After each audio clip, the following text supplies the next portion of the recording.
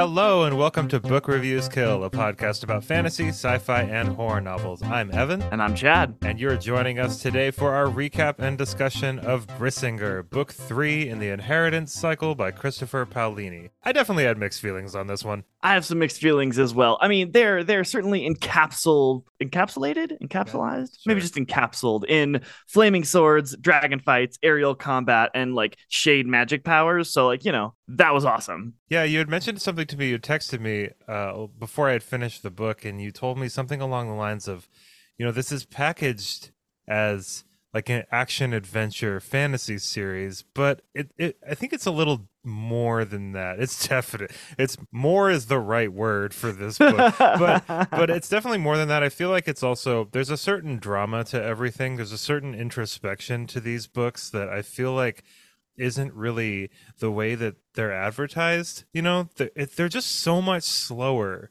than I went into them thinking that they would be, because I had read Aragon when I was a lot younger and I had reread it and I hadn't really gotten into the meat of this series, and it really just, like, the action dial turns down, the pacing dial turns down, and I feel like what Paolini might have been trying to do was, instead of writing this kind of like quick like action fantasy series, which is part of it, I think he was also like doing character studies, and he found this world that he had created along the way and was like, I'm going to go hard with this. I'm going to go as deep into this as I feel like. This is going to be a big experiment on world building and character building and things like that.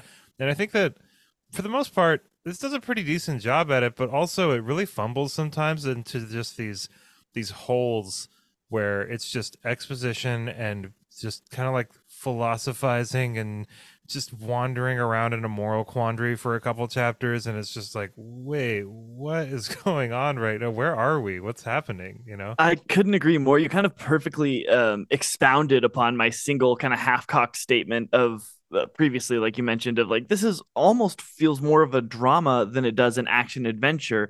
My brain remembers, my like 15-year-old brain was like, this is a dragon action romp. And now that I'm reading it with a little bit more of an introspective, or let's call it matured view, yeah, there's a lot more than that just going on. And I think you also kind of nailed it when you said that I feel like he's almost kind of experimenting with his story and his storytelling. It's as if Paolini realizes that he's good at a lot of other different types of storytelling and building a story and character.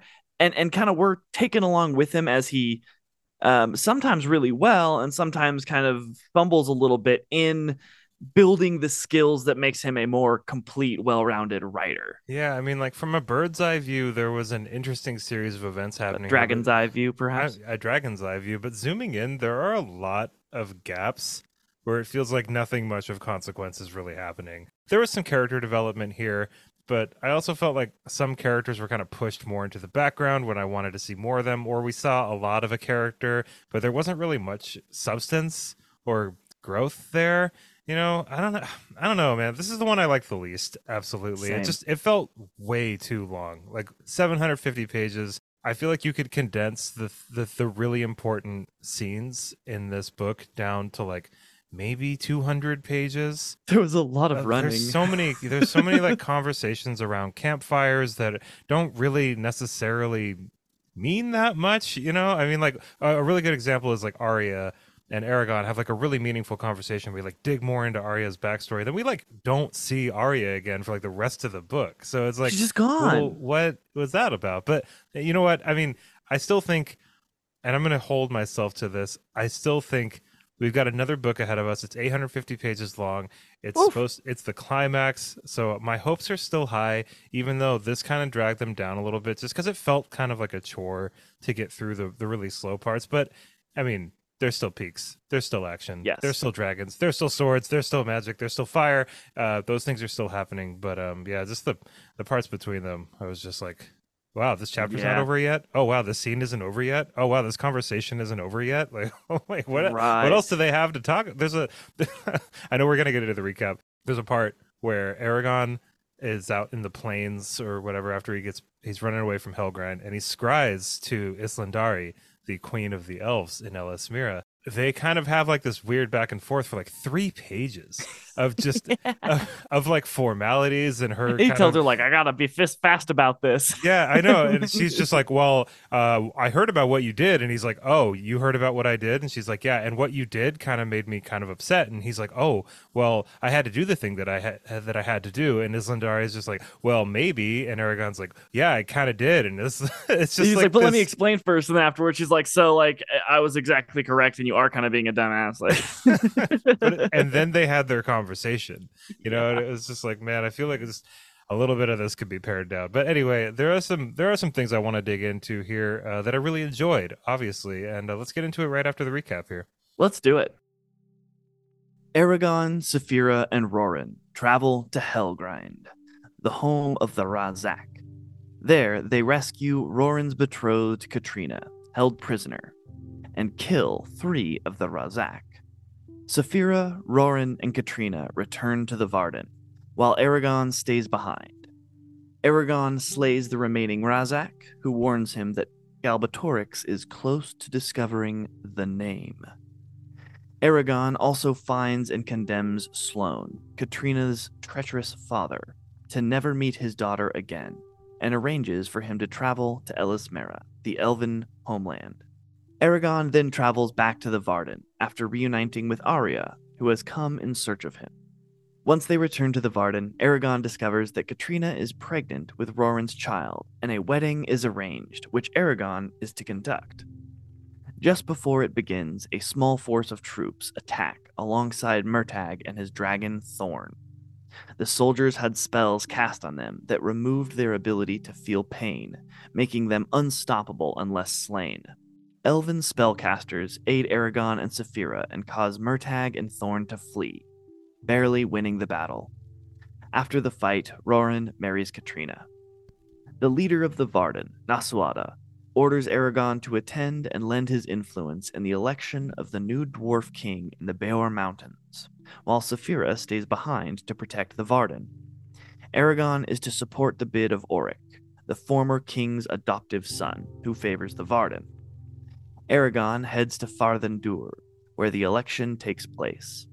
Once there, Aragon is the target of an assassination attempt perpetrated by a rider-hating dwarf clan, whom Oric forces into exile. Having earned the sympathies of the dwarves, Oric is elected the new king. Saphira journeys to Farthendur for Oric's coronation and repairs Isidar Mithrim, the previously destroyed Star Rose. After Oric's coronation, Aragon and Saphira journey to Elismera to learn the secret of Galbatorix's power. There, they learn that Aragon's deceased mentor Brom was Aragon's father. Later, Aromas's dragon also reveals the source of Galbatorix's power, Eldunari, a dragon organ which allows its holder to communicate with and draw energy from the dragon it belongs to, even if the dragon is deceased. Galbatorix spent years collecting Eldunari, drawing his power from the dragons he slew. After some training, Aragon visits Runon, the elven blacksmith who forged swords for the riders. Runon refuses to forge Aragon a new sword, having sworn to never create a weapon again, and having depleted her stock of the required metal. By deciphering the werecat Solumbum's instructions, Aragon acquires the metal from under the roots of the Manoa tree. Runon forges him a sword by controlling Aragon's body, and he names it Brisingr, which causes it to burst into flames whenever its name is said aloud. Aromas and Glader decide to join the battle against the Empire alongside Islanzadi to prevent Galbatorix from claiming his Eldunari should he fall in combat, and to continue guiding Aragon. Glader gives his Elundari to Aragon. In the midst of the previous events, Roran is sent on various missions as a soldier of the Varden. One mission against soldiers that can't feel pain results in many casualties. During another mission, his commander also causes the entire force to be decimated. Roran takes charge of a small group of soldiers loyal to him and leads them to victory against overwhelming odds. Despite this, Roran is charged with insubordination and is flogged as punishment. Afterwards, Nasuada promotes Roran to commander and sends his unit on a mission with both men and Urgals to enforce the idea of men and Urgals working together. When in Urgel, Yarbog challenges Roran for leadership of the unit, he wrestles him into submission. After returning to the Varden, his squad joins the siege of Feinster. As the siege begins, Aragon joins Arya and departs to find the leader of the city, but discovers three magicians attempting to create a shade. While attempting to kill the magicians, Aragon has a vision through Glader's Elundari, showing him and Aromas fighting Murtagh and Thorn in the sky. During the fight, Galbatorix takes control of Murtagh and tries to lure Aromas to his side. Failing to do so, he slays Aromas after he suffers a seizure. Glader, in grief, is also killed. After the vision, the magicians succeed in creating the shade Varog. Aragon and Arya fight and slay Varog, with Arya dealing the fatal blow. After the successful siege, Aragon resolves to continue the fight against the Empire, to avenge Aromas and Glader. Some events happened, but I feel like we're kind of mostly in the same spot we were at the end of Eldest, except Yeah, we went Eric. backwards, we went forwards, we went backwards, we went forwards a little bit. We didn't get enough training, so we had to go back and train more. I But would was say it one of really my training though? I'm sorry to interrupt you, but no, you're like, was it? fine. I mean, like Aragon's like, oh man, like we gotta get trained, and then he scries. He even like FaceTimes Oramus, Next and he's like, time. hey, can we do this over the phone? And Oramus is like, no, it's got to be in person, man. You Nah, got to nah, come here. man. The We got CIA so could be much listening. training to do, and then he gets there, and it's like it totally could have been an email, and it's Absolutely just could have been an email. We had a meeting over this. Wow, it's. But I mean, yeah, it's that's fine. so funny. That I threw in FaceTime. a little nitpick there, but yeah, we're I feel like we it's the same amount of like resolve as we had at the end of the last book. I mean, Aragon's got a new sword, which is cool. Katrina's not being held prisoner, so that's cool too, Let me I stop you guess. there. Let's talk about Roran and Katrina because that is something I really liked, both in their relationship and the growth of Roran as a character, and maybe not as a character, but as his position, power, influence amongst the Varden. I thought was a really cool path of him kind of starting low, getting that talking to from Nasuada of like, you present me with some problems, and that if I just make you a common foot soldier, obviously you're going to go to waste by what you've proven yourself capable of, and also you're Aragon's kin, so you're kind of going to be lauded regardless of your actual skill. So she kind of puts him through some trials, and he certainly rises to the occasion and fulfills all, and then exceeds her expectations. I just really liked his growth path, and the chapters with him were super exciting. It was nice to hear the perspective of a soldier who's just a soldier, who's not just like flinging pebbles through people, taking on 20 guys, but Totally. being wild. I think probably one of my favorite like individual scenes was the Varden. They're in a small little group and they're attacking this one of Galbatorix's like I think it's just like a supply train. And there's like four or five soldiers who have backed themselves into this ring of wagons. And the other soldiers are the Varden soldiers are trying to get them, but they're having trouble with the defensive barrier between them. Roran, after just pursuing this other guy who tried to flee on horseback, taking him down by scaring him, bah, and then crushing his kneecap. He's like full galloping at the wagons from the opposite direction. Right at the end, gets on the back of Snowfire, just jumps, clearing the wagons, and just crashes into the middle of them. Then just goes on a hammer rampage and kills everyone inside, which was awesome. And then his commanding officer was like, "You'll do." Yeah. I don't. Okay. I mean, let me see if I can. Okay. So I liked Roran and Katrina. That was sweet. It was nice that we've got some love there. They're seeing what we're fighting for Reciprocated and love. everything. Yeah, yeah. Reciprocated love is nice. Katrina is very sweet. They've got a kid on the way. All of that makes sense, like them getting married, the baby, all of that. Even to a certain extent, Naswada kind of being in a little bit of a predicament here because she can't just like automatically make Roran this commanding officer just because of who he's related to. That would look weird. I thought that the reasoning behind that was pretty sound for sure, and having to throw Roran to the wolves, so to speak, to kind of like prove his mettle a little bit. But I also thought that those chapters could have been probably combined and trimmed down a little bit, just because I mean, it's like we've got this whole chapter where Roran kind of proves himself, and that was like pretty lengthy. And then we've got like another chapter where Where Warren's like Rowan proves he, himself. he like I just thought it was a lot of kind of like the same, like, all right, Warren's fighting people, all right, Warren's Rowan's fighting fighting more people. people, but it's fine. I mean, I'm a But sucker for battle, so maybe I was just like, yeah. "Yay, No, and action!" and and Paolini does a really good job with battles. He does a good job at, like, he doesn't do like the R.A. Salvatore thing where it's kind of just like spinning scimitars. He kind of like he Skittering and he kind of whipping like around. utilizes the environment and like the context of the battle in a really interesting way in almost all of the battles, which is really nice to read for Yeah, sure. he does. I don't like that Roran is whipped. I thought that was weird, and I wanted to ask you about it. Like, That's do why I you? stopped my Yeah, paragraph before I got there. I mean, did you think it was necessary for Naswada to order Roran to be whipped? I thought it was a little bit extra. I thought that was a little bit too much. I think that if Roran had been insubordinate in a way that had gotten somebody hurt, but still the mission succeeded, I think that would have made a lot more sense. But it's very obvious that without him on that specific mission, and it's just regarding every other time that he's proved himself, it's like it's very obvious that on that specific mission they would have all died if not for him. So I feel like whipping him 50 times publicly just for not following one single order is just for optics is really weird. I didn't like it. I don't know, what are your thoughts on that?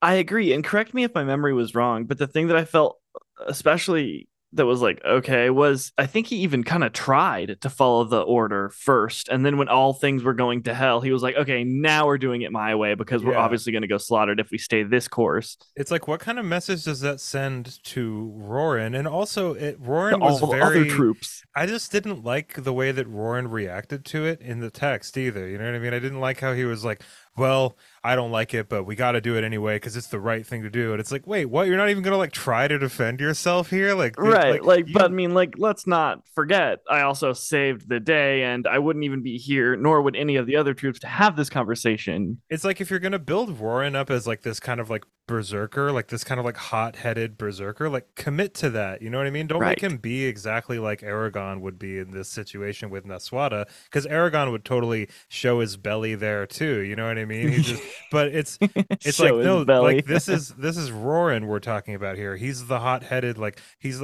supposed to be different than Aragon, and it was just kind of disappointing to see like him kind of fold in this situation and like not defend himself when he has in like every other situation. And he's just like, I have to prove how committed I am to this cause, and it's like, dude, you kind of already did, and this is really unfair.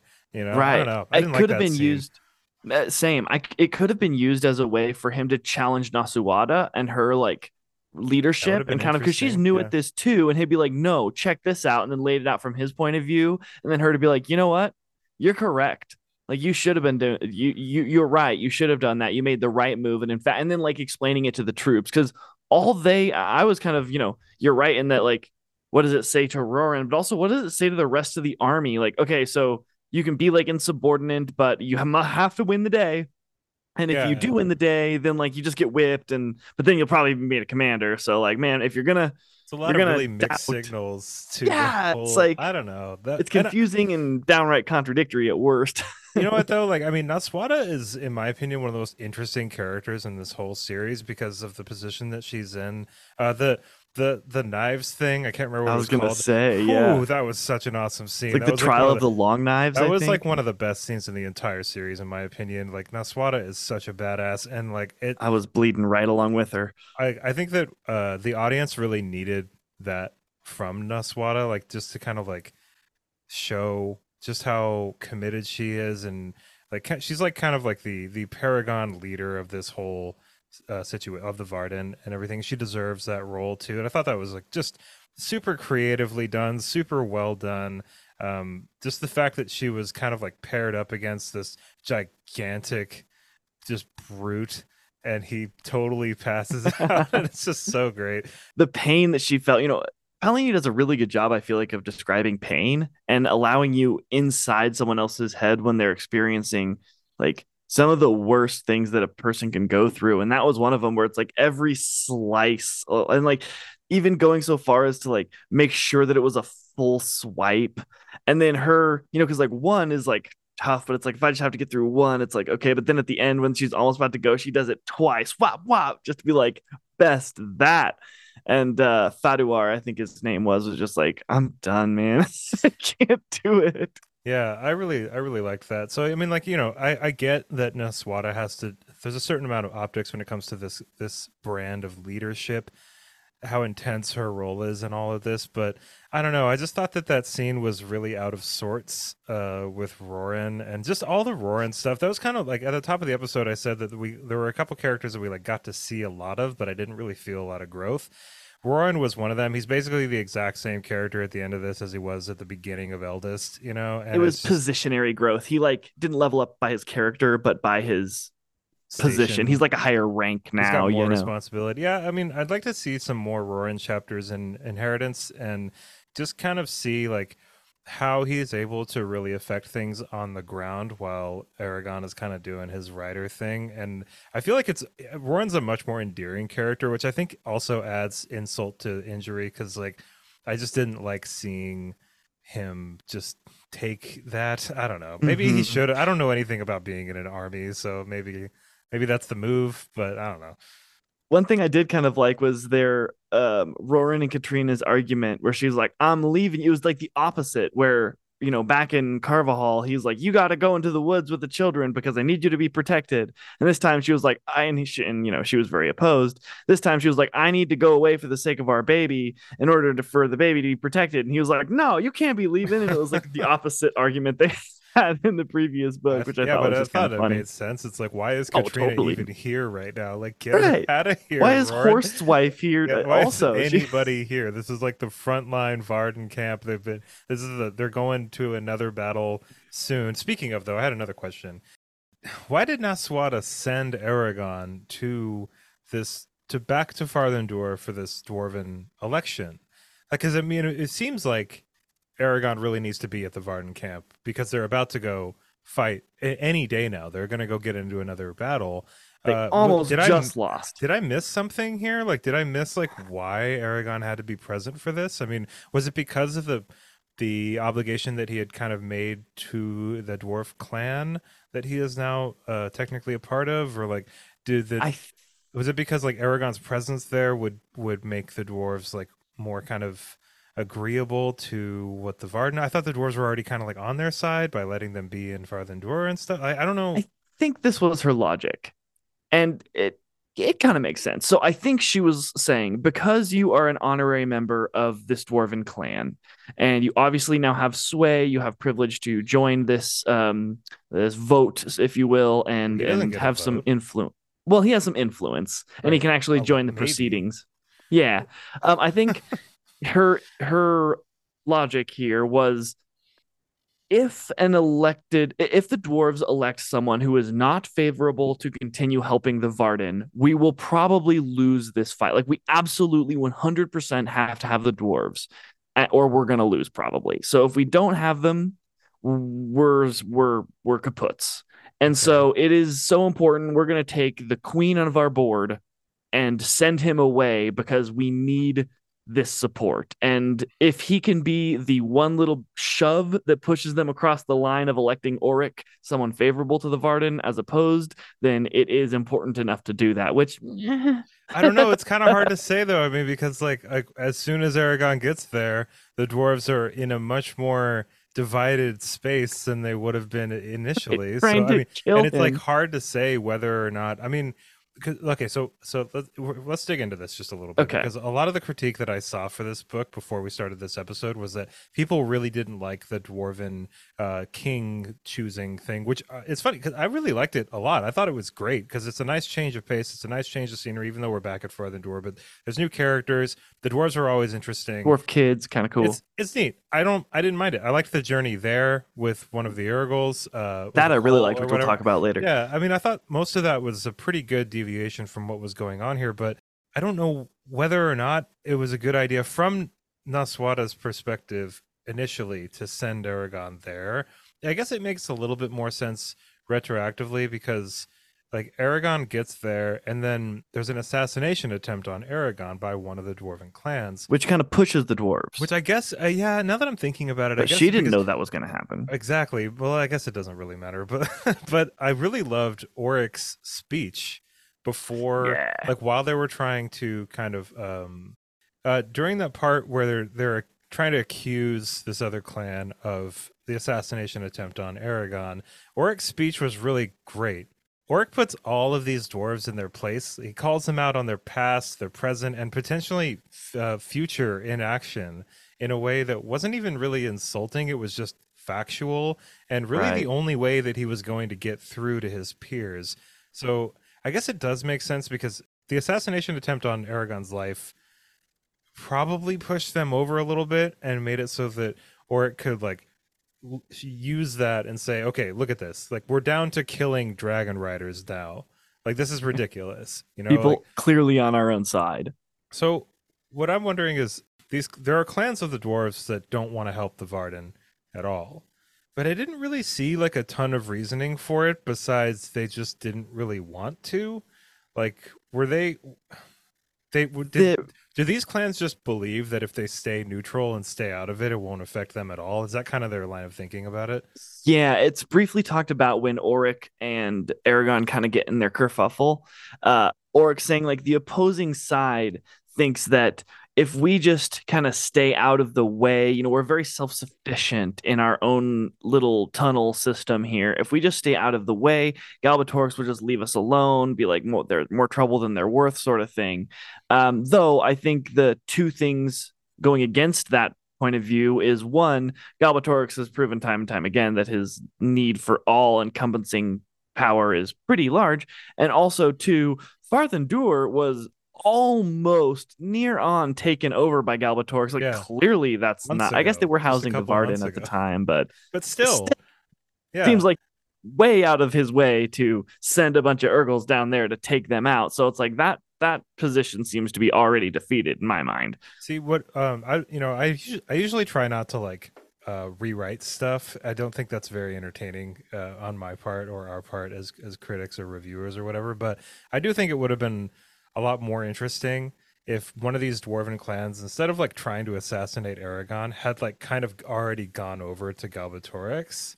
I thought Ooh. that would have been like a way better conflict than just they want to kill Aragon because their ancestors are upset or whatever. And like, yeah, I guess, but like it's just Maybe give us a mid battle with dwarf on yeah, I dwarf. felt like there wasn't really like a good enough reason for like that schism, like that We don't divide wanna. between the clan. Yeah, it's just like, oh, we're scared. And it's like, yeah, I mean, I guess, but that does it kind of just doesn't really fit in my opinion, like with the dwarves like temperament, with their history, with their lore. It feels a lot more like these dwarven clans would take a lot more action to try to avoid being swept up into this war other than just like staying neutral, which I don't know. I Right. just And it's thought that like, shouldn't you guys be trying to get revenge? Like Galbatorix just killed your king. Like, don't you wanna you're part of this fight now, right? Like you yeah, I mean, can't be like like, no, we'll just Morzan. hide. It's like you crossed that bridge, man. Yeah, I don't know, but I do like Oric a lot. Oric is probably one of my favorite characters, along with Naswada and Saphira, I think. There's kind of like a subtle lesson in both Roran putting aside his finding of Katrina until the people of Carvajal are safe, and Oric put aside his marriage to his boo for a long time, traveling to the Elven homeland with Aragon, and it was kind of like I don't know, I hope I don't know if Aragon picked up on it, but it was kind of like a hey man, like maybe you should just set aside your own yearnings, romantically speaking, when there's so many more people at play here that can be benefited if you just kind of stay the course and focus. And these people have like actually arranged marriages, whereas like your flirtatious meanings uh is not really the focus of what you should be having. I look at these other examples of people who managed to set aside their reciprocated love for the greater good, and maybe you should perhaps do the same, Sir I mean, I Aragon. really liked that kind of took a back seat in this book. I thought I Yes. was like at the end of Eldest, that was one of the things I was worried about with Brisingr. It was like, okay, Oh man, and then we got like a little taste of it when Arya and Aragon were talking and stuff, and Arya brings up like her ex boyfriend that died tragically, and Yeah. all this stuff, and I thought it was really cool, and I Ariane's all want to. sweaty, like, well, did you like him? But what I did like, and I kind of wanted to go over this just a little bit more too, is that so I after 2.5 episodes of this, I think it's pretty clear. I don't really like Aragon as a main character. I don't like that he's the main POV character that I have to read in this series because I don't think he's very interesting, and I think he's mostly annoying, and I don't like the progression that he's taken. I don't like how much he waffles on everything. I don't like how confused he is about everything. It's just he's Right. not a To very meet, to compelling. not meet, to kill, to not kill. But with that said, I think that Brisingr, this book, I think his temperament is a lot better, and he's a lot more patient, and he's a lot. There's like multiple moments in this book where, a good example is when he's there's like during the trial or whatever for trying to figure out who assassinated him. There's like multiple parts where people say really insulting things about him, and Aragon from book one would have spoken up and been a total little asshole about it, Rash. but there's a lot of growth in that specific aspect that I really liked reading in this book, and I hope that it continues on. Like, I'm not saying that I want Aragon to be like this stoic, like never gets upset character or anything, but I did like seeing that quite a bit. But also, but also, I got really sick of Aragon just not knowing how he feels about stuff like for so much of Yeah. this book, and it's, Like, think less. I mean, maybe this is a pretty unfounded opinion of mine. I don't think it is, but maybe I it's like, dude, this is, you're about to go try to save the world. Like, you need to just start committing to stuff, man. Like, like Mhm. there's no 100% correct answer about anything.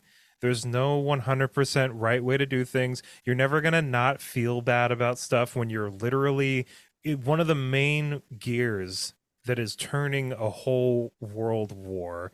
You know what I mean? Like, it's just, and I know it sucks, but like you're this is kind of bigger than how you feel about things Right. almost at this Next point. time, kill Like, Sloane, man. okay, yeah, we could talk about Sloane. I think he should have just killed him. Should Like have just killed him. I in my opinion, and maybe this is intentional on Palini's part because it's an interesting thing to think about for sure. And Aragon still is young and fairly inexperienced, and he's constantly trying to do the right thing. And then second guessing his own. But then, yeah, I mean, like, I think that resigning Sloane to live blind in a place he's never been before and never be able to see his daughter again is almost, it's worse than just killing him. Yeah, I mean, Sloane even says, just kill me. Yeah. And Aragon's like, no, I know better than you, and I'm gonna do, and it's just, I don't know. I thought that was just, it was not only like not Aragon's call, for one thing. He took all of Sloane's autonomy away from him, and it's a huge side quest. It's a huge time sink, and everyone's really annoyed with Aragon about it because there's way more different things to focus on. He put his own life in danger. Like, think about it. Right. Aragon put his life in more mortal danger doing that than he had been since maybe the Varden attack, or like since he fought Morzan or whatever. I mean, Since he was in an not all-out Morzan, Murtagh. battle. But he put himself in so much danger for this. And it's like, dude, think about the amount, like, if you died, think about the amount of people that would die because you weren't around to be the writer that you're supposed to be. Like, just for this person who's been pretty reprehensible and Downright betrayed by and killing. literally asked you to kill him. I mean, I don't Ah, know. I think it's a pretty good presentation of a sticky situation for sure. But I don't know. I think he should have just. I don't know if Aragon should have killed him, but I think he should have just left Sloane there or yeah. something. Or I Or don't know. just like left the gate unlocked, maybe. Like you're at your own devices or something, and I know he's like, well, if I let Roran know, then Roran will be like maybe needing to seek revenge or something. I don't know. I think he put way too much thought in the wrong direction. It should have just been like, I don't know. I think he probably should have been like ending. And it's said multiple times that like the writers kind of are the police of the police, and he keeps saying like I'm in no position to be casting death, be the judge, jury, and executioner here. And it's like, while yes, you should not just like take the staff of judge, jury, and executioner and be like, "It's me, everybody." That should be very tempered. But in this situation, and I think a lot of others, I think the Dragon Riders kind of were created to be this third party position that could be like, "Yeah, we are going to cast judgment, and yes, you will feed my dragon today." Well, I mean, he's doing that by letting him live anyway. He's still Right. making a choice. Like he's He's like, still "Here's a being, staff, and you're yeah, self-loathing. Have yeah, fun." exactly. And it's like he is still ultimately the one that's making this decision, and he's the one that decided to make it. So I don't know. I just don't really like Aragon very much. I No. just like I like Roran, I like Saphira, I like Naswada, I like Arya, I like Oric. I just Aragon for I even like King Orin. I like King Orin too. I think In he's fact, there cool. was a really cool conversation. Okay.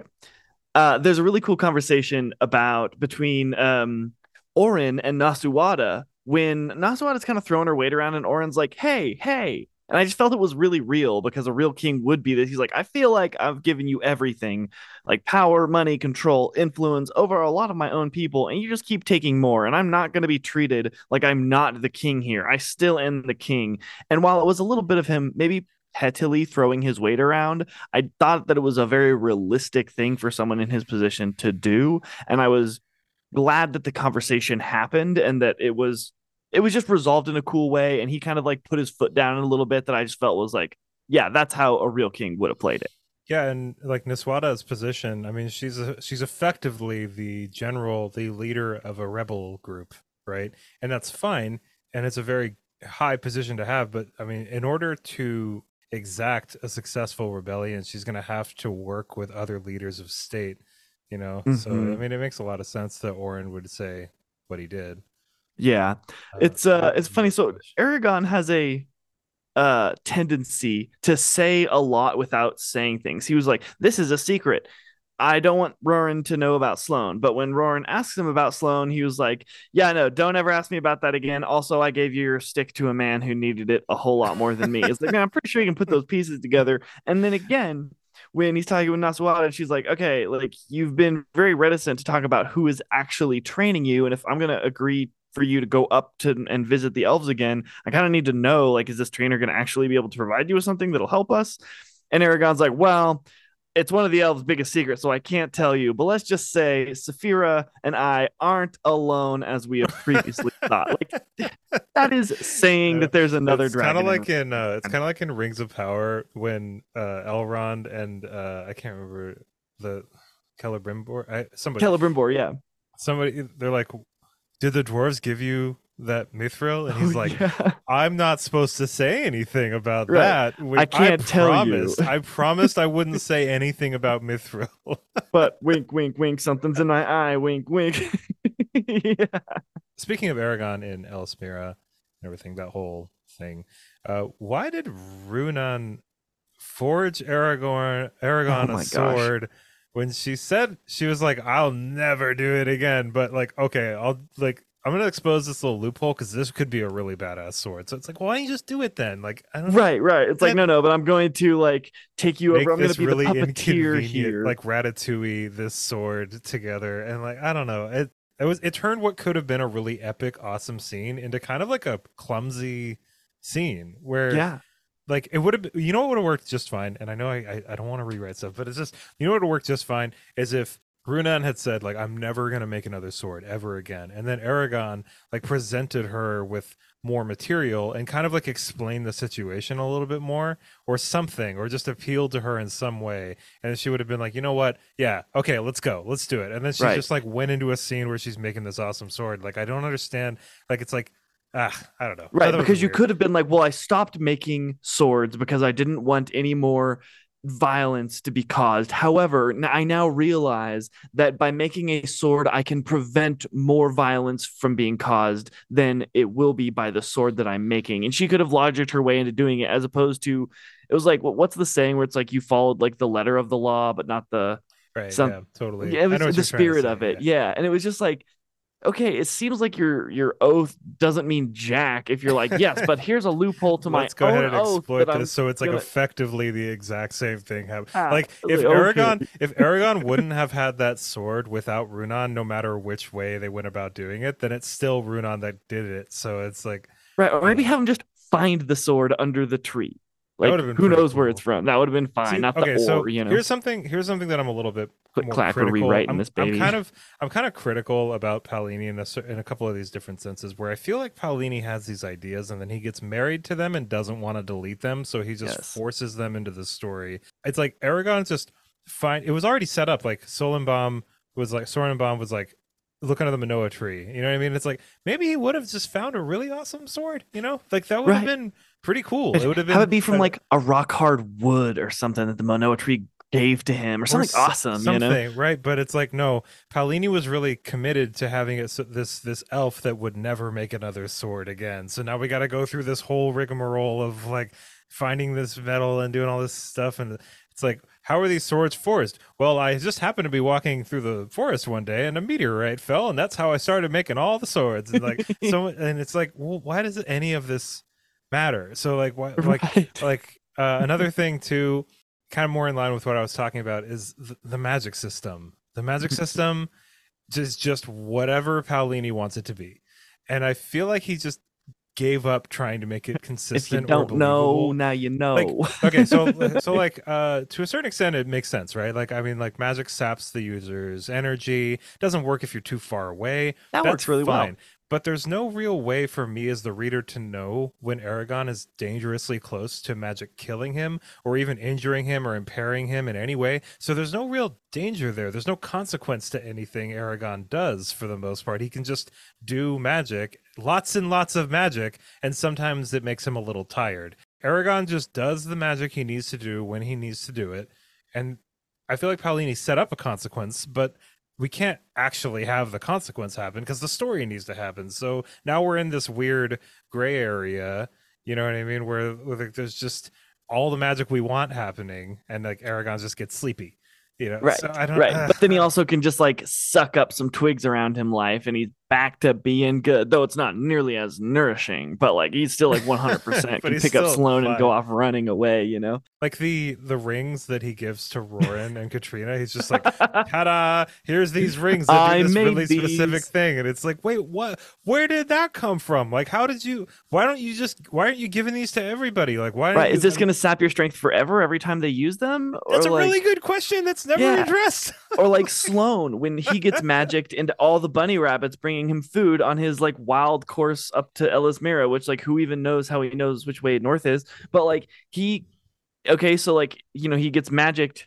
or Aragon makes a spell that all the birds and the creatures around Sloane in his travels will bring him food and sustenance. It's like, well, what sort of as Aragon travels away, is that going to sap his strength more? Or is that like a one and done? Now it's like all my strength is gone. Because there's mentioned multiple times where it's people are like, can't you do this spell?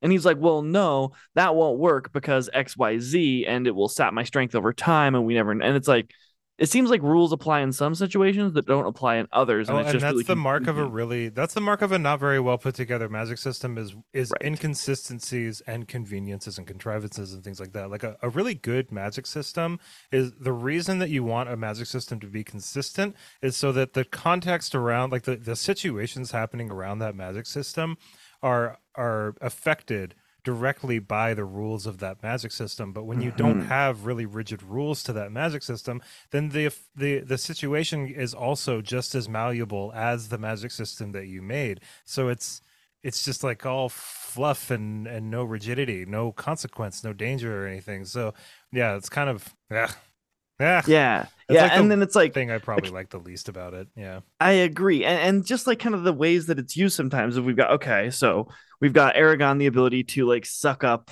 energy from those around him to regain life. Does he ever like try to use that as an offensive measure and just like suck out, like husk all of the soldiers while also creating himself to be a magic energy No, god? because that would be a bad thing. That's a Yeah. bad And like he people has to thing. feel them But die or something. no, that's like another thing that I wanted to get into is like Aragon is a vegetarian. Like he learns that. Okay, so let's just go through this real quick because Okay.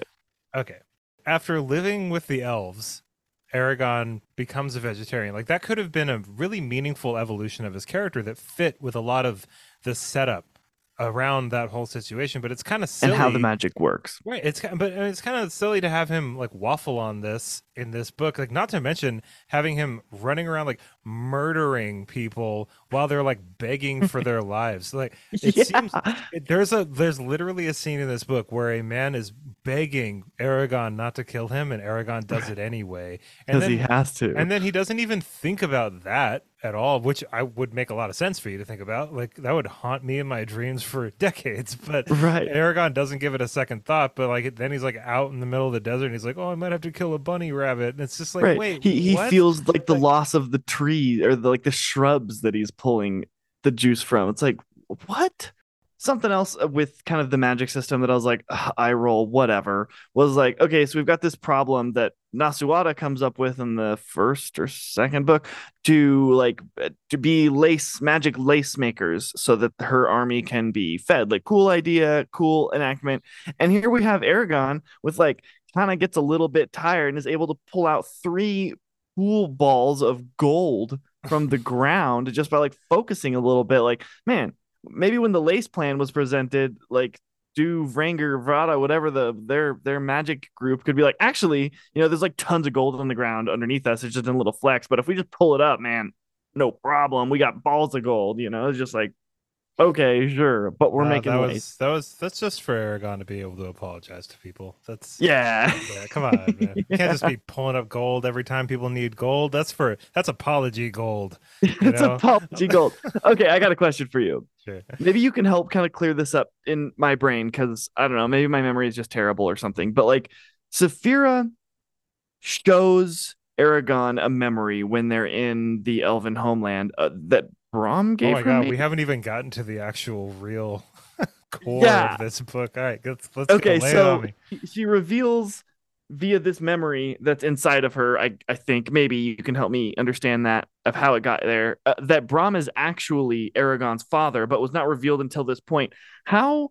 Why did she keep this from him for so long? Where did she get the memory? Did she know about it before? Help me here. Okay, so Saphira found out that Brahm was Aragon's father, apparently in the first book after they left Tyr for the first time. Wow, what a That was dick. I And like honestly, I don't really remember like why they didn't tell Aragon. I was Uh hoping that wasn't the my eyes case. kind of glassed over around there. Yeah. I actually didn't have too much of an issue with Brahm being Aragon's dad. I think Oh it's no. fine. I think it's yeah. The memory thing was it didn't really make sense, but it was cool. Like I Brahm just wanted talking to to know why Aragon. she held it from I don't him. know. I think they felt And like he couldn't handle it or something. There he was like a wasn't even reason. mad about it, but he could handle his morbid enemy like being like spawn of this creature, and if that were to be found out Yeah, by I like the rest, it would remember. undermine his whole like being with them. She should have been like, no, no, actually, we don't even have to hide the fact that you're Morzan's son because you're actually not. Da, da, da, da. And as soon as he got revealed, he had that memory. They had like a conversation about like, how do you feel about that? But it wasn't like a Aragon being kind of upset of like, Saphira, you knew this whole time? You were holding out on me. I'm over here like wrestling with my self identity and who I am and what this means. The blood that runs in my veins being so evil. My mom, who was like, turns out a member of the Dark Hand assassin who loved her job but So actually didn't. Aragon, no, Saphira swore in the ancient language that she wouldn't tell Aragon. But Uh, why? she says, "I swore in the ancient language to keep Brahm's identity a secret from you, and I could not break my oath. The day after the Urgles attacked us in Tirum, while you were still unconscious, before I knew what Brahm wished to say, he had me swear to never speak with you unless you found out on your own." And then it How did just he find glosses out? over like why Brahm would want that, and then it's just like, is there anything else he told you? Like, Aragon's just like that all checks out, but is there anything else that he told you? Right. Any other secrets I ought to know, like that Murtagh isn't my only sibling, or perhaps how to defeat Galbatorix? These Uh, major self-identifying things that have like literally kept me up at night struggling with that you could have totally saved. that was an odd That part of was the an like. odd Like it's just thing. I feel like with a lot of these conversations where there's a lot of things being revealed, it's again like it's like Paulini just being like, this is the way that this is all going to shake down. So what I'm going to do is I'm going to have these conversations where the secret is going to be revealed, and then we're going to kind of like backtrack and close up a bunch of loopholes and kind of like retcon stuff, so like Right. it's like every question that Aragon asks gets more specific the more he finds out, so that we can keep closing up and just kind of like giving these like kind of like throwaway line answers, like, oh well, Brom just like never really told us about that, or he told me he wanted to keep it a secret from you, or just whatever, and like, let's move on, don't worry about that. And it's just like, I don't know, man. Like, I mean, I don't know. I feel like Brom being Aragon's dad, the way that it's explained, kind of through the text, and like, kind of like Oramus kind of like gives some more information on like Brom became a gardener for Galbator or Morzan or whatever, and then Morzan and Aragon's mom were like, that wasn't really like a super, I guess, was it like not consensual or something? I don't really know what was going on with that. Yeah, like it was And told then by him by Jayad that she was like actually a member. She was the original Black Hand, was an assassin and loved her work. But then later it's like like, her and no, Brom be fell careful in what you love, believe. and then so like Brom and her fell in love. They had Aragon. Morzan took her something. I don't know. It kind of leans to a bigger thing about this that, we've talked a little bit about story bludgeoning, just like beat it with a stick to get it where it needs to go. And I feel like that's continuously circling around like Aragon not being exposed to information that like in retrospect obviously should have been told to him before that, just like that's I don't know what only the real harm would have reason. been. Yeah, the only real reason is for us as a reader to be like have continuous moments of like, whoa, that was actually that cool. But it's like that shouldn't have ever, like another one would be Oromis and Glader's keeping this information. It's mentioned time and time again that like we're rushing you through dragon school here because the extraneous circumstances make it so we need to kind of just jam stuff that traditionally would have taken years before we considered you up at the level. But the fact that he starts getting mopped up by Murtag, like why is Murtag able to just wreck me time and time again when like his dragon has clearly been like manipulated genetically to grow faster, which is cool that Saphira was able to best him like aerial acrobatics time and time again. But Morzan completely destroys and wrecks Aragon magically in his power time and time again, only to learn that there's actually this organ that dragons have, the Heart of Hearts, the Eldunari, that you can tap into and get tons of strength. And like Aromas knew this the whole time, and that's why Galbatorix is so powerful. And it was like, man, feels like that should have been revealed to him like way up front. And then, he's like, well, it didn't because early dragons can be, wanting to like woo their riders, can give this part of them over to the rider too early. And that's like really hard to do, to exist outside your body. And it's kind of this weird thing that's explained. And it was like, right. But like maybe just like tell him not to do that and like warn him this is why we didn't tell people, but this is something you should surely know because it's something that you're going to have to face if you have any chance of defeating Galbatorix. Yeah, I don't know why. Yeah, I like don't. why are you holding out, Aromas and Glader? I don't know. It's like they're like Horcruxes, you know.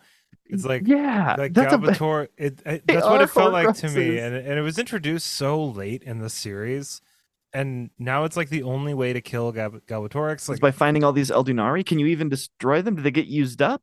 I don't know. I don't know Does what he have any of them just this somewhere in is. like a stack or a pen? Can Aragon tap into them? Like I don't really understand. And when he gives Aragon, what is that? Does he give him like a heart or like Well, this bleeding mass or to like? be fair, I think there's like a couple parts in Eldest where where Gladiator had said like my heart's like plural, and you kind of Oh, like Palini definitely. All right. Easter egged it a little. Here's what I'm gonna say. Okay, I feel like Okay. okay. So I feel like Paolini seemed to foreshadow as much as he could, and I don't think that this had all been outlined and ready to go when he wrote Aragon when he was 15. You know what I mean? So I think that as Right. Paolini got a lot older, this story got a lot more complicated, and it ended up being the story that Paolini really wanted to tell. But because of the way that these other books are published and done when he was like a lot younger and wasn't as experienced or as good of a writer. I mean, like he's definitely a much better writer in Brisingr than he was in Aragon, in my opinion. But like, uh, at least on like a line by line, Right, right. by kind of like basis. But like, I feel like he started having these ideas where he's like, okay, well, this would be really great and to explain a lot of this stuff. So I'm going to put it in. I'll just have to kind of fit it in here and explain away some of the questions that the audience or Aragon would have. Like, Sometimes literally with it. Don't worry about that. yeah, like in this conversation with Brahm says, I really, it's like a memory thing that Saphira was like holding somehow. Like Brahm like recorded himself. He's like, it was literally like a, if you're watching this now, it's because I'm dead, or you know what I mean. 100% that. But In fact, those like words are literally said, I'm pretty yeah, I think sure. so. But it says, I realize you may be angry at me for keeping this from you. I can't say I would have been happy to discover the name of my own father this way. Whether you like it or not, though, we are family, you and I. Since I could not give you the care I owed you as your father, I will give you one thing I can instead, and that is advice. It's like he just says, I know you're mad at me about this, but here's some advice, and it's like has nothing to do with like Aragon's reasons for being mad at him or anything. He just doesn't talk about it, and so Right. Like, why that's wasn't he raised in Carvajal with Brom being his dad? I don't understand why that couldn't have been a thing. And then Brom could have been, I don't know. I just don't know. Maybe it was to protect him or something, even I though it think it seems like was to being next to protect. him. I think it was to protect Aragon.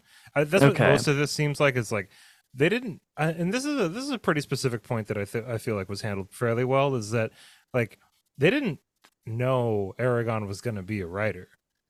That's like pretty Right. important. It's a really important thing to remember here. Is that like Saphira picked him and everything, but there was no way they could have known. It's not like, okay, we're gonna send Brahm over here to raise his writer son whenever he comes up, and that's Right. He very was just important. backwoodsing it out of the ways to like wait. Obviously, right. So that made a lot of sense for sure. But yeah, I don't know. I feel like things were being kept from Aragon, not because of any real reason, but because this needs to happen in this book now, and there's not really And like a aha better moments are way really to like cool. explain it. And it's good that those things are in the book because it's making things more complicated, it's making things more interesting. Obviously, I mean, I think that Moving the story forward. I know I said the Horcrux thing, but like the thing with the dragon's like second heart is like cool, obviously. Like I Totally. want to find out more about that. It's honestly much cooler than anything that I thought was going to happen at the end of this book. I think that's a really interesting development, and I'm glad it happened. And I think that because of the way that these books were written over the years, and as Christopher was getting a lot older and a lot more experienced, there's just a little, it's got to be forced in a little bit, and you know what, Right. and it's not even really like a hard criticism. I think it's just the way that these books were written out. So I mean, I would love to ask him about it when we get him on here, because I feel like that'd be a pretty interesting question. Like, was there more, as you kept writing it, was there more that you wanted to add in that was difficult to add in Hmm. because of the way that the first book was written, and like you didn't, maybe did you have everything outlined, or did your outline change or anything Right. like And I that? mean, we can kind of put it in and this framework in order to have it make a lot more sense, or at least be like, yeah, okay, I get this. Was imagine the growth that you, Evan, and me, Chad, experienced as a person between 15 and 20. Yeah, Now, or like imagine, 28 or whatever. yeah, Yeah. and it's like, imagine the difference that he experienced just as a writer, not only his growth as a person and over those years, but also in his skill and craft as a writer. It's like he has expanded a lot. And I think a lot of what our complaints are founded in him being a far superior writer and kind of having to jam things back into his beginning book when he wasn't. And in order to increase the scope of his story and the depth and the driving factors behind everything. He kind of grew the story as he was growing, but as doing so, kind of had to beat the heck out of some of the It's really reasonings in the the more that beginning we talk books. the more that we talk this out, the more fascinating this specific series kind of is to me, because it's like it's such a unique situation, and it's such a unique series in that, Paolini was so young when he started it, and then it grew into this really complex thing that you can feel it when you're reading this book, that he was so passionate about what was going on in here. I mean, like every chapter, even if I thought the chapter was boring, Paolini certainly did not. Like Paolini Right. wanted this stuff in here, Oh and yeah. I'm sure that some of it got edited out too. I bet he wrote like 1,000 pages for this thing. Especially if you've been living and working in this world for so long, you're going to want to add every little thing, every little stick and branch. And I just kept kind of tripping over them now and then because I wanted Aragon again. I want Aragon 4 times in a row, Right. but I don't think that's what Paolini wanted, And No. so and that's fair. That's 100% fair. It's his story. But yeah, there's just definitely some things in here where it's just like, okay, well, I guess we just don't really need to worry about that. Right. Like Okay. especially, a great example of what you're talking about is like the love between Arya and Aragon, or Aragon's affection for her. It's like, as a 15-year-old, it's like you really like that girl that you're sitting behind. It's like, well, why? Well, it wasn't because of like all these deep reasons. It was just like you were infatuated with her. You were like the Yeah. way she smelled, and it was like this you And don't then that even know kind of as a takes a back kid. seat to some other stuff later as you get older too. Yeah, Like, exactly. And that's kind of happening in this book. And yeah, maybe it's he's trying to pull interesting. Yeah. back and be like, okay, I now understand a little bit more about like love and romance. So maybe I'll pull this back a little bit and kind of start it up from Interesting. again Yeah. and have some like moments. Like I did actually like the moment of Arya and him working together to defeat like 20 or something guys, which was pretty Yeah. cool. Yeah. And then they have this like kind of moment out there where Aragon, he's very like careful with it. He like grabs her hand at one point because they're having like she's telling him something about their past, and he's like consoling her.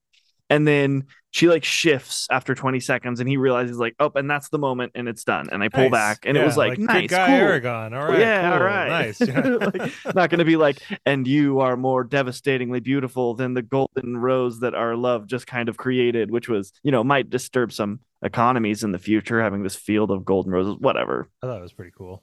I thought it was pretty cool too. Yeah, as much criticism as I kind of like laid at the feet of this book, I definitely there were more parts I enjoyed than parts that I didn't. But the like the nerd in me wants everything to line up in a certain way, and sometimes they don't. Right. But one thing that I really really did enjoy that I've enjoyed this entire time is Saphira. Saphira is just awesome. Just awesome. She seems to be besides Oric and maybe Naswada, like the most genuine and like confidently written character in this series.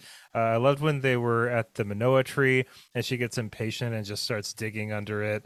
That was awesome. Her devotion to Aragon and like blind fits of rage would like maybe seem silly to me, but they're also balanced out so well with these little pockets of wisdom and like also the absolute tragedy that she's facing by being one of the last dragons in Yeah. Algacia, which That's got to be rough. when Gladiator died at the end of this book, like Saphira's reaction to it, that was intense. That was a very well written reaction to that because it was Yes.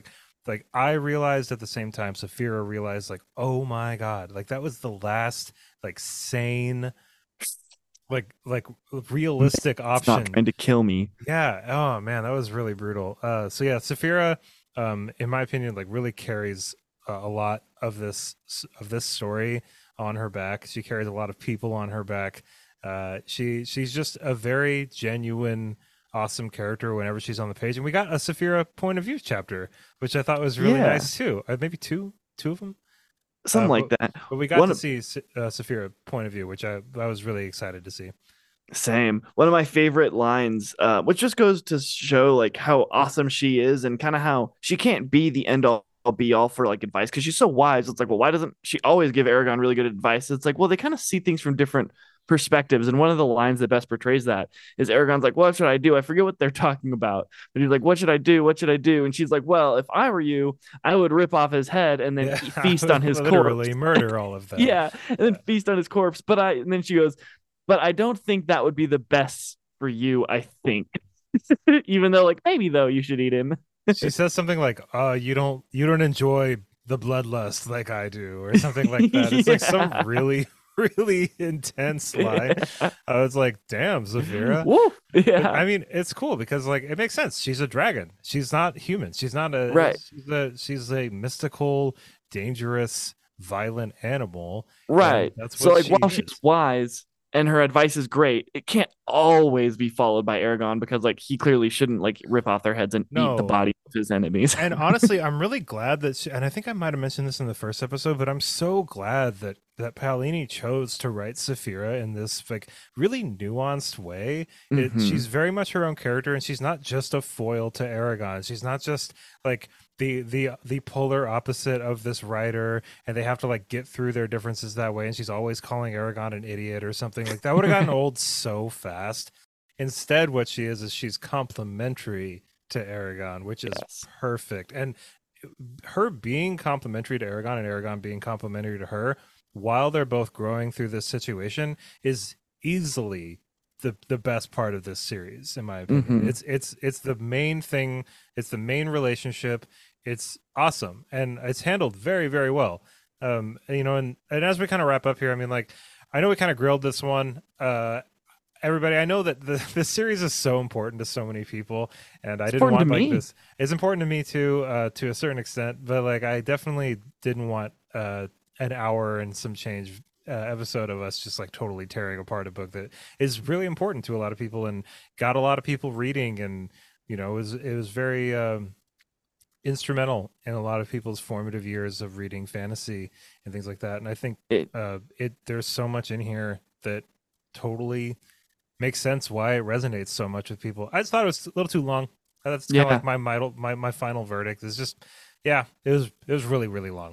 It was I too long. agree. It's funny to me, and I think I said this earlier, but I'll repeat it. You know that in my brain, I remember this as such a dragony, action filled romp, and when I read it now, it's like, man, there's a lot of scenes where Aragon's like trying to fit in with the women of Carvajal by kneading dough, and you're like, wow, that's not an action I know there's dragony a romp. part there's a part where like where Aragon and Oramus are talking, and it's like a pretty intense scene, and then like a hummingbird comes and like flits over to them, and it's like this whole paragraph, and it's just like, why is this here? Like, Right. Like, I why is Jayod and his wife and the struggles of her maybe it past means being like something. a merchantling, like a thing?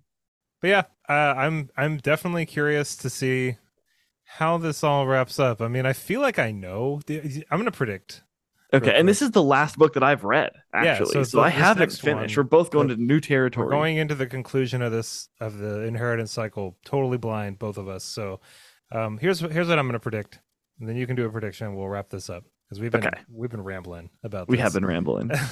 but I think that Aragon is going to defeat Galbatorix, but it's going to come at the cost of Murtag.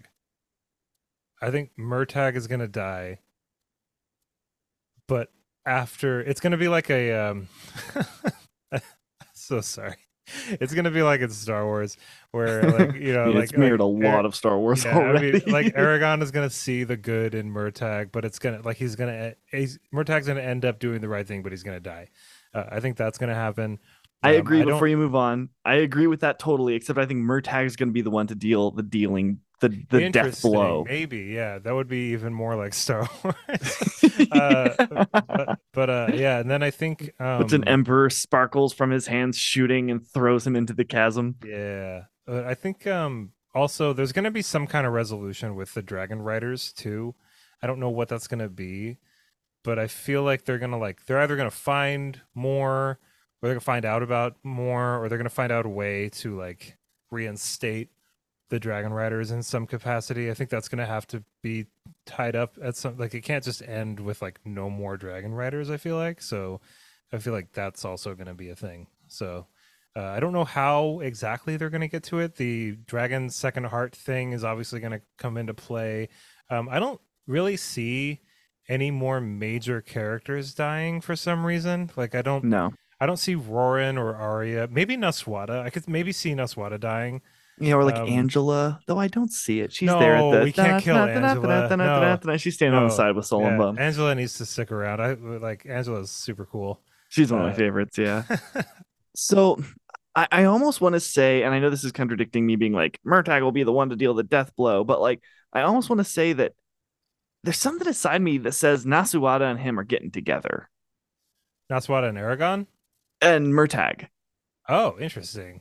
She's always been like kind of sweet on him. She visited him while he was in captivity. She was really sad when she learned that he was Maybe. dead. Yeah, I And then forgot also about that. when he was in, she's always been like really like, man, she had like it shows once when he's talking about Murtagh being like the things that he went through to be twisted in order to be like an agent for Yeah, Galbatorix. Like a single tear goes down her face, and I was like, I don't know. I feel maybe. like this book might end in just like super, super good news and like no one major dies. Maybe. I mean, I could definitely see that. I for a second I thought that Aragon and Naswada were going to get together, but I kind of really like I like platonic I thought that too. relationships a lot. I think they're great. Not everybody needs to be smashing, and not everyone needs to be Hmm. crushing on each other all the time. Like just because you have like a girl and a guy in a situation, like does not necessarily mean that they need to get together.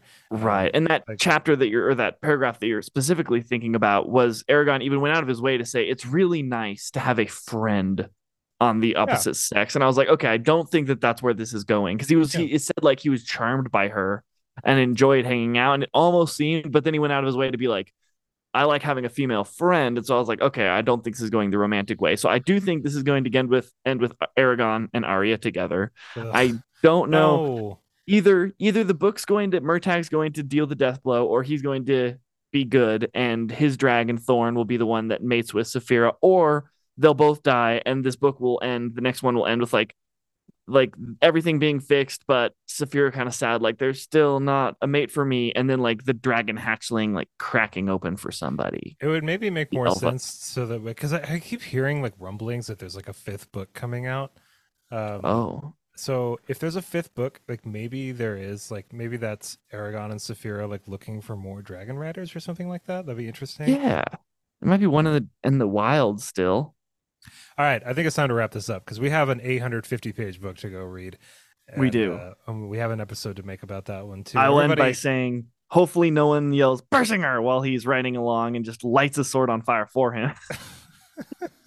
that was so Ah, dorky. my hip. That was like kind of dumb and then funny, and then kind of dumb Yeah, again, or totally. maybe it was funny and then dumb and then funny again. I can't remember Right. like, exactly how I was feeling. But yeah, everybody, thank you so much for listening to this episode. Chad and I had a lot to say about this, obviously, but this is a podcast about books, so I feel We're gonna pretty book out okay. from time to time.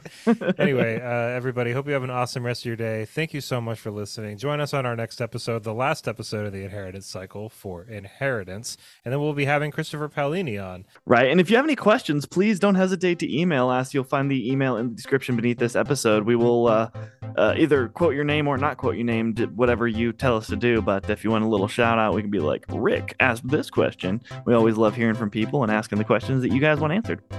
Everybody, thank you so much for listening to this episode. I hope you have an awesome rest of your day, and of course, happy reading. Bye, everybody.